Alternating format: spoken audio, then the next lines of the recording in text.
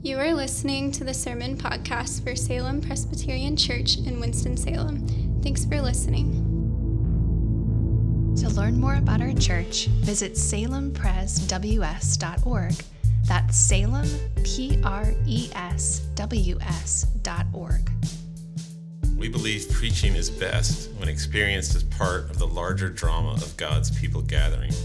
Something spiritually unique happens when God's people are together.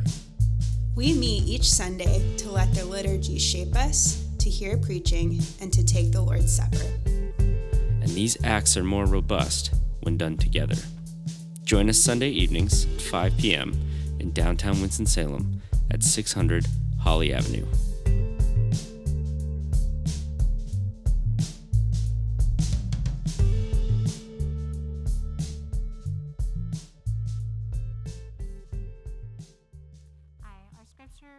Tonight is from John 6, verses 52 through 71. If you want to take a minute and find it, we have pew Bibles on the back of the pews, or if you have your own Bible or on your device. Once again, that is John 6, verses 52 through 71.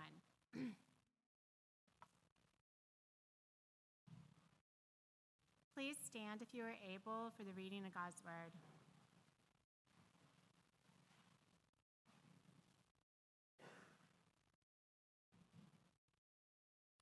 The Jews then disputed among themselves, saying, "How can this man give us his flesh to eat?" So Jesus said to them, "Truly, truly, I say to you, unless you eat the flesh of the Son of Man and drink his blood, you have no life in you.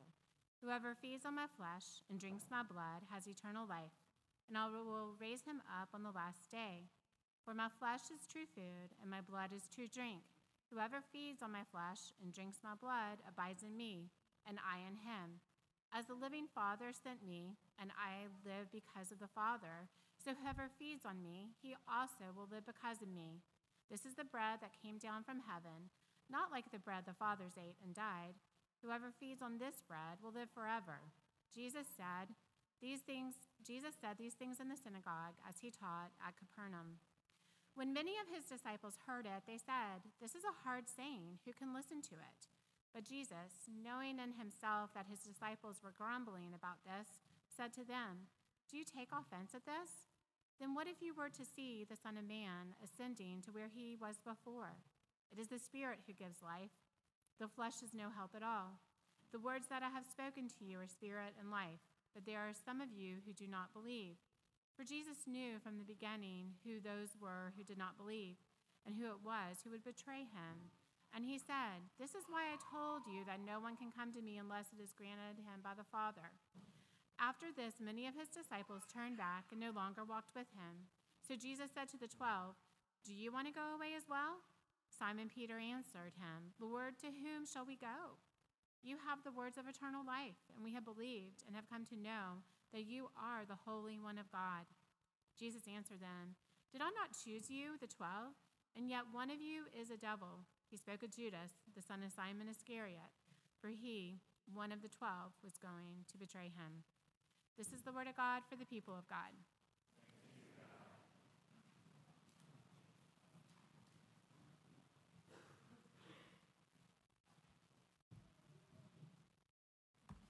Well, good evening. My name is Ben Milner. I'm one of the pastors here.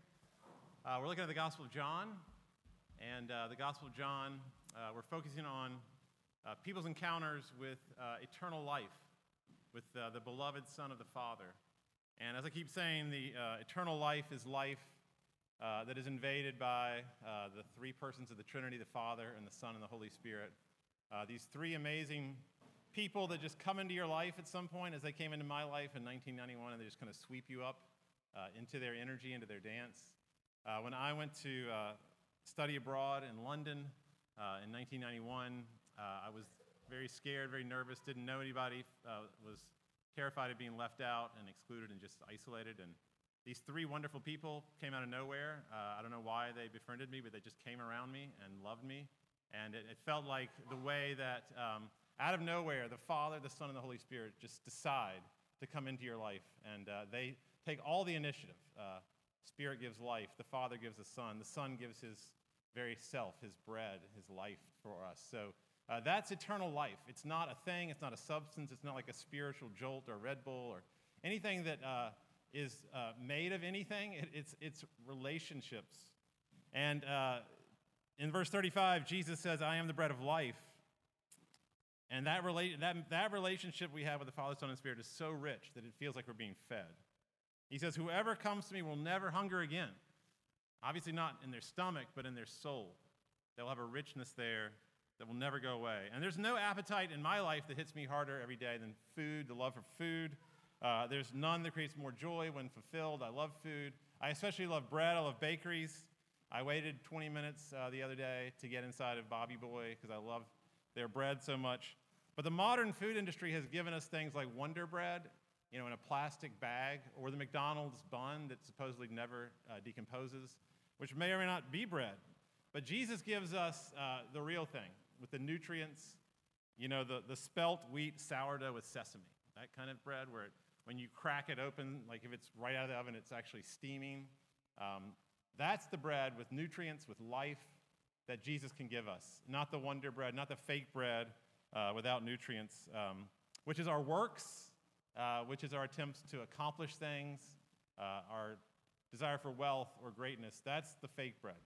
And the life that is given by God that comes down, rather than our attempts to serve God or to do great things for God, it's the life that comes down that is the true bread. And that's emphasized throughout this passage. All the initiative is from God. There's several statements where it's so clear that he chose us, that no one can come to him unless the Father draws us. So everything is done by God. That's the true bread. Life in relationship with God, where it just comes down upon us out of nowhere. So it begins, I'm going to go back to earlier in John 6. It begins with the miracle that is in all four Gospels, the only miracle in all four Gospels, which is the feeding of the 20,000 people. And Jesus gives bread in the wilderness to 20,000 people out of nowhere. He creates it out of thin air, creation out of nothing.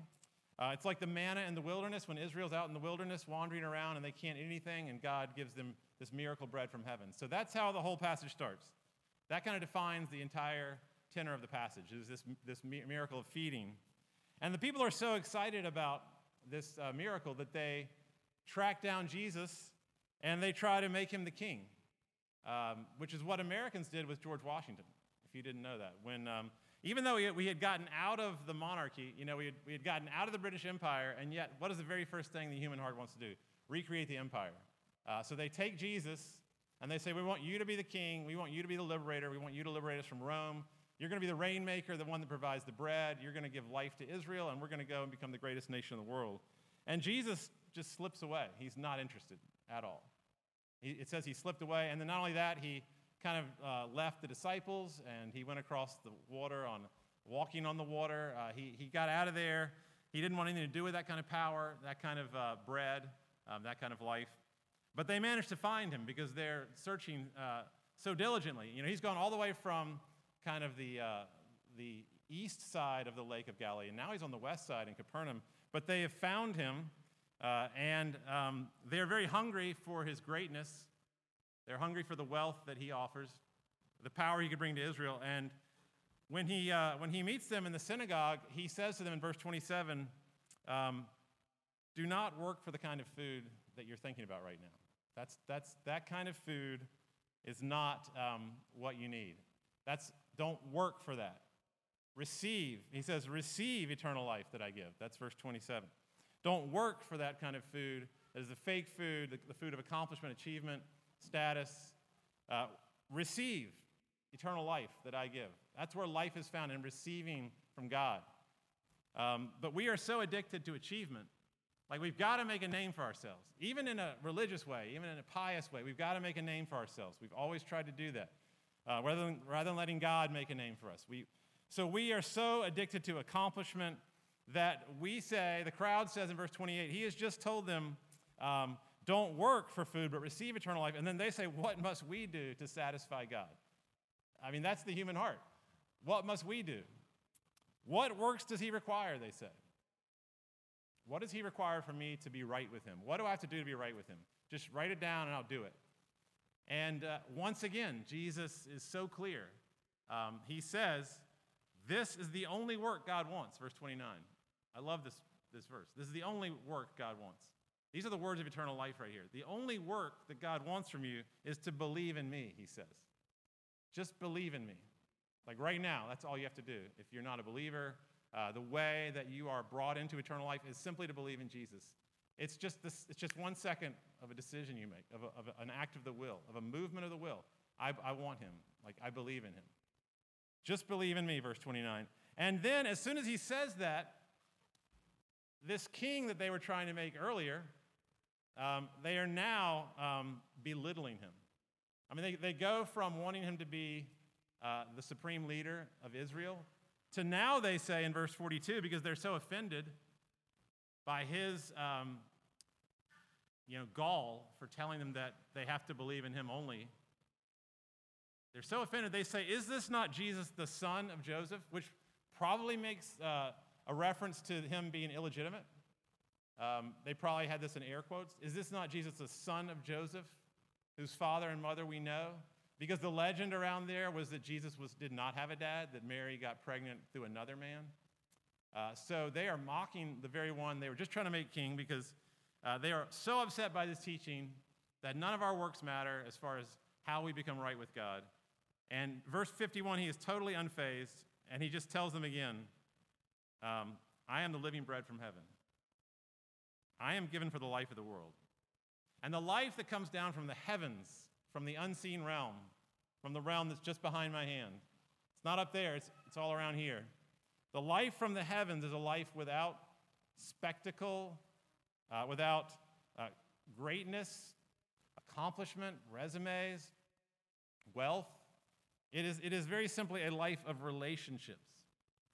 And we can so easily move from relationships to abstractions, to these things that we think about ourselves, this persona we create about ourselves. I was driving down Academy, where I live, by the fire station, heading south to Peters Creek, fretting about the lack of growth of our church.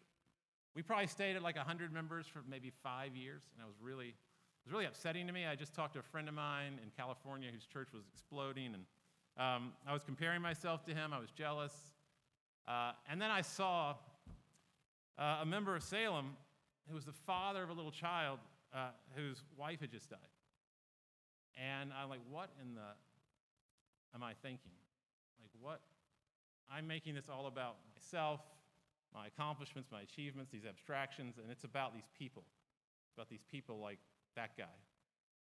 And Jesus says so simply in verse 63, and this is good news. This is not meant to make you feel terrible about yourself. He says your human accomplishment achieves nothing regarding eternal life. It achieves nothing. I mean, it's good to work. God made us work in the garden. That's great. It feels bad to not ever work, but human work accomplishes nothing as far as eternal life goes, as far as relationships go. There are days when I can't get anything done, and I'll try to write the sermon. I'm just really foggy, and I didn't get to exercise at all. And it kind of snowballs. No exercise, eat terribly, didn't meet anybody, didn't get any emails done, and I feel like kind of a slob and just want to take a nap. And I'll tell Margie, my wife, when I get home, she gets home, and she and I have this line that comes from a friend of mine who actually was the church planter in California that I was mentioning earlier. And he says, none of the reasons you think people love you are why they love you. In fact, a lot of those reasons are the exact opposite of why they love you.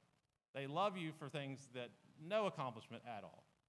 And if you go around talking about your accomplishments, that's not going to make them love you at all. And eternal life is like that. You know, your starving soul says to the Lord of the universe, if I really work on myself, I might not get rejected. If I get the right GPA or lose enough weight, if I have the right relationships, if I have enough money, maybe then I won't be rejected.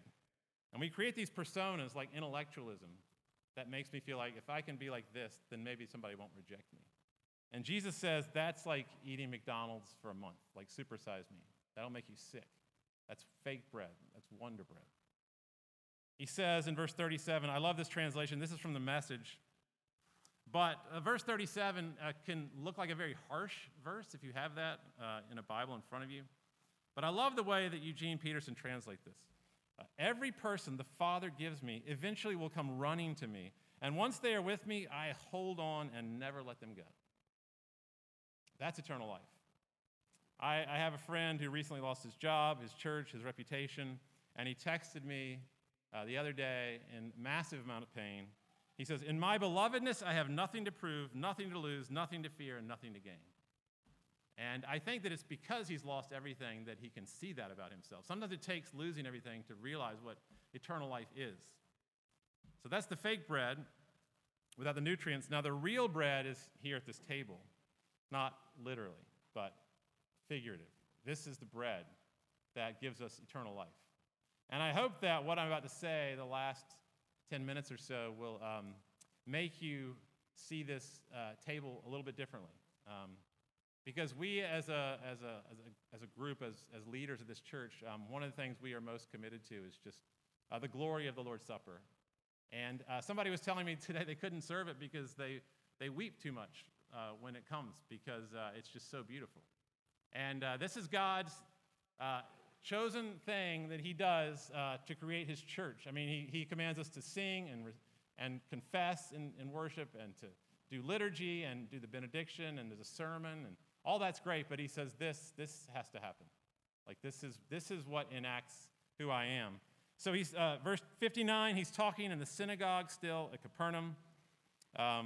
Same place they're having this discussion about works and faith. And he moves from talking about the manna to the Passover. Now he's preaching about the Passover. And if you know about the Passover is when the angel of death in Egypt passed over the homes of the Israelites because they had blood like painted on their door frames. The blood of the lamb was painted over their door frames. And because that blood was there, and only because that blood was there, the angel of death passed over those homes and did not take their life. And the reason that the angel of death did that is only because they were putting their faith in something that was sacrificed, something that was given for them, an innocent thing that was given for them. That's the only reason. It wasn't because this household had been more virtuous than this household. You know, it didn't matter if this household prayed a little bit more than this household, or they were kind of backslidden in this household and they were giving a ton of money in that household. All the same, the blood was the only thing that covered them. And every spring, Israel would relive that event. I mean, and literally relive it, not like it was a symbol. They would gather together as an entire nation at Passover every spring, and they would do this around tables all around Jerusalem. They all gathered in Jerusalem, and they ate the bread of affliction, is what they called it, the bread of affliction, the bread of the suffering of Egypt. And it was way more than a symbol. I mean, it was like it took them back there. So in 33 AD, when Jesus had this Passover meal with his disciples, it was like it took them right back to Egypt, right back to that first night when the angel of death passed over. It was the closest thing I could think about was a Revolutionary War reenactment, which like they do one at the Battle of Guilford Courthouse, where you dress up like the troops, period costume, original guns, you sleep in the tents, you do the same movements as they had in the battle. And I've never done that, but I can imagine it really gives you the feeling like you're there again. And this is not a symbol. This is not just a symbol. It's like we are taken back to that night again. That's what's supposed to happen to us. The thing that I could imagine doing a reenactment, think about a time in your life that was like the most impactful time you can imagine. For me, it was London, like I said earlier, 1991. And I imagine going back to that house for like a week, and you have the same people in the same rooms, the same teachers are back, go to the same galleries, same theater plays, the musicals, the walks, the restaurants, same, like all relived in 1 week. And I would be like weeping.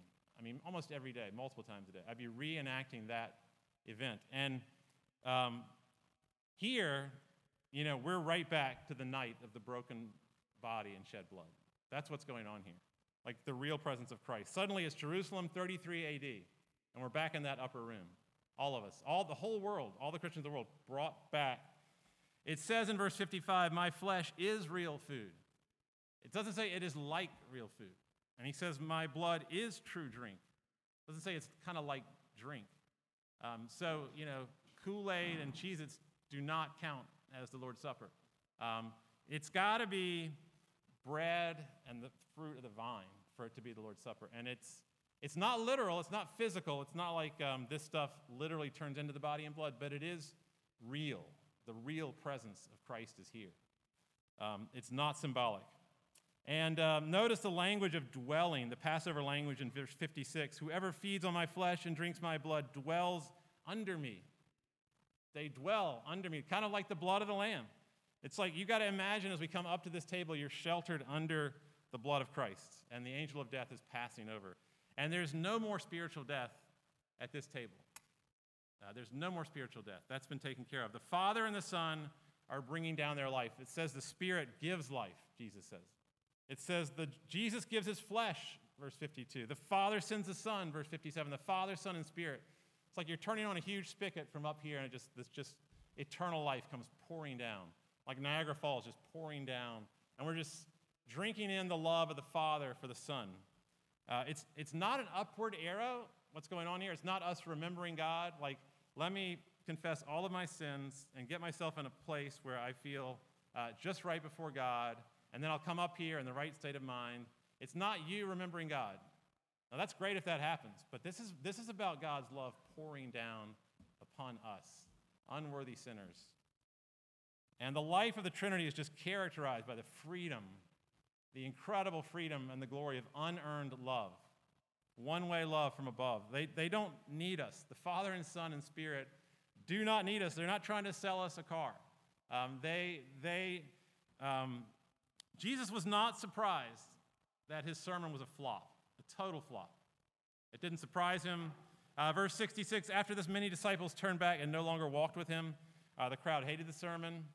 You know, he could have been riding on the shoulders of 20,000 fans, like carrying them around the mountains of Galilee. But instead of that, he's too honest. And he's got to tell them the reality of things. He's got to tell it like it is, and so he loses everybody. We went to the Verizon store the other day, and they'll try to, we had actually a great person working for us, but she was comparing it to AT&T. She said, at AT&T, they'll show you the most expensive plan, they'll mask all the hidden costs, and they'll push all the accessories on you. And that's exactly the opposite of the kingdom. There is absolutely no coercion. There's no manipulation. Jesus is standing there just ready for them to walk away.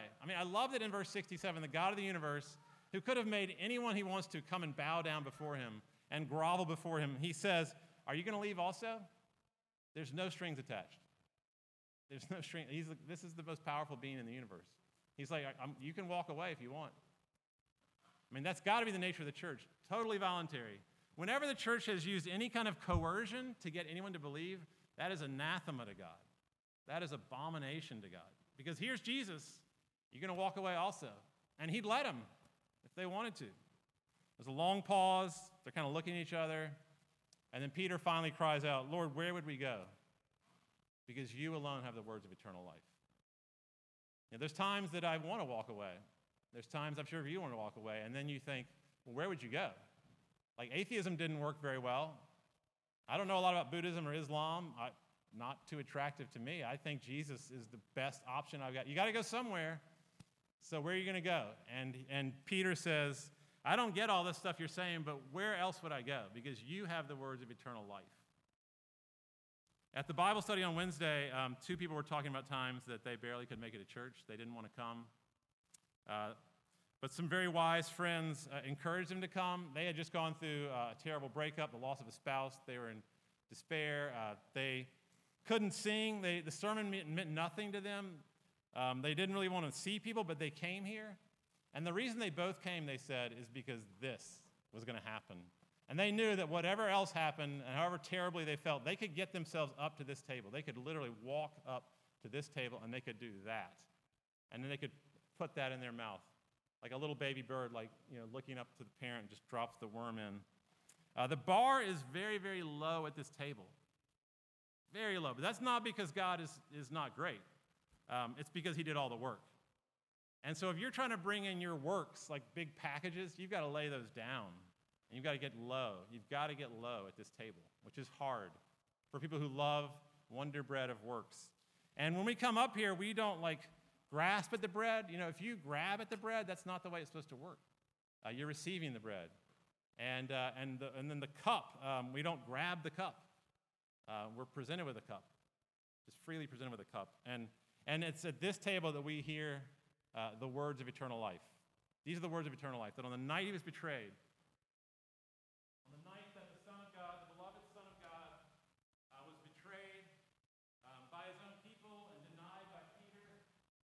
He was denied 3 times by Peter. Peter acted like he never knew him to save his own skin. Judas actually turned him in to the authorities. The rest of the disciples fled.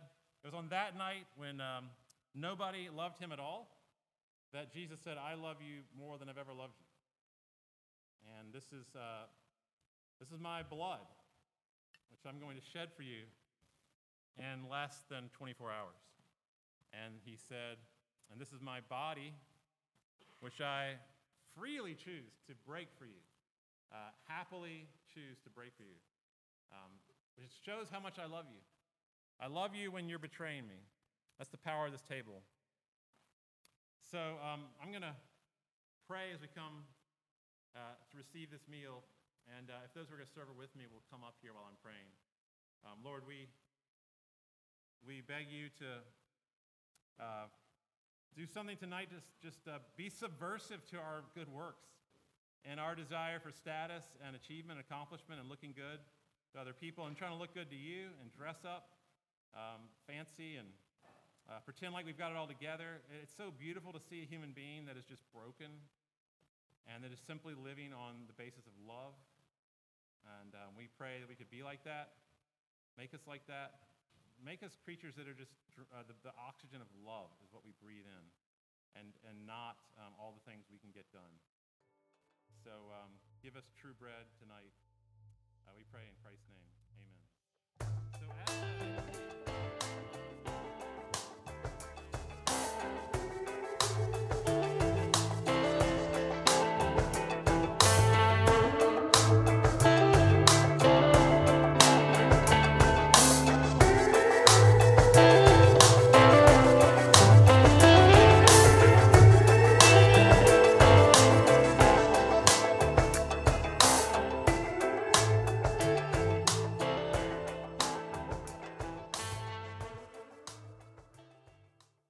And remember, we love you, rascals.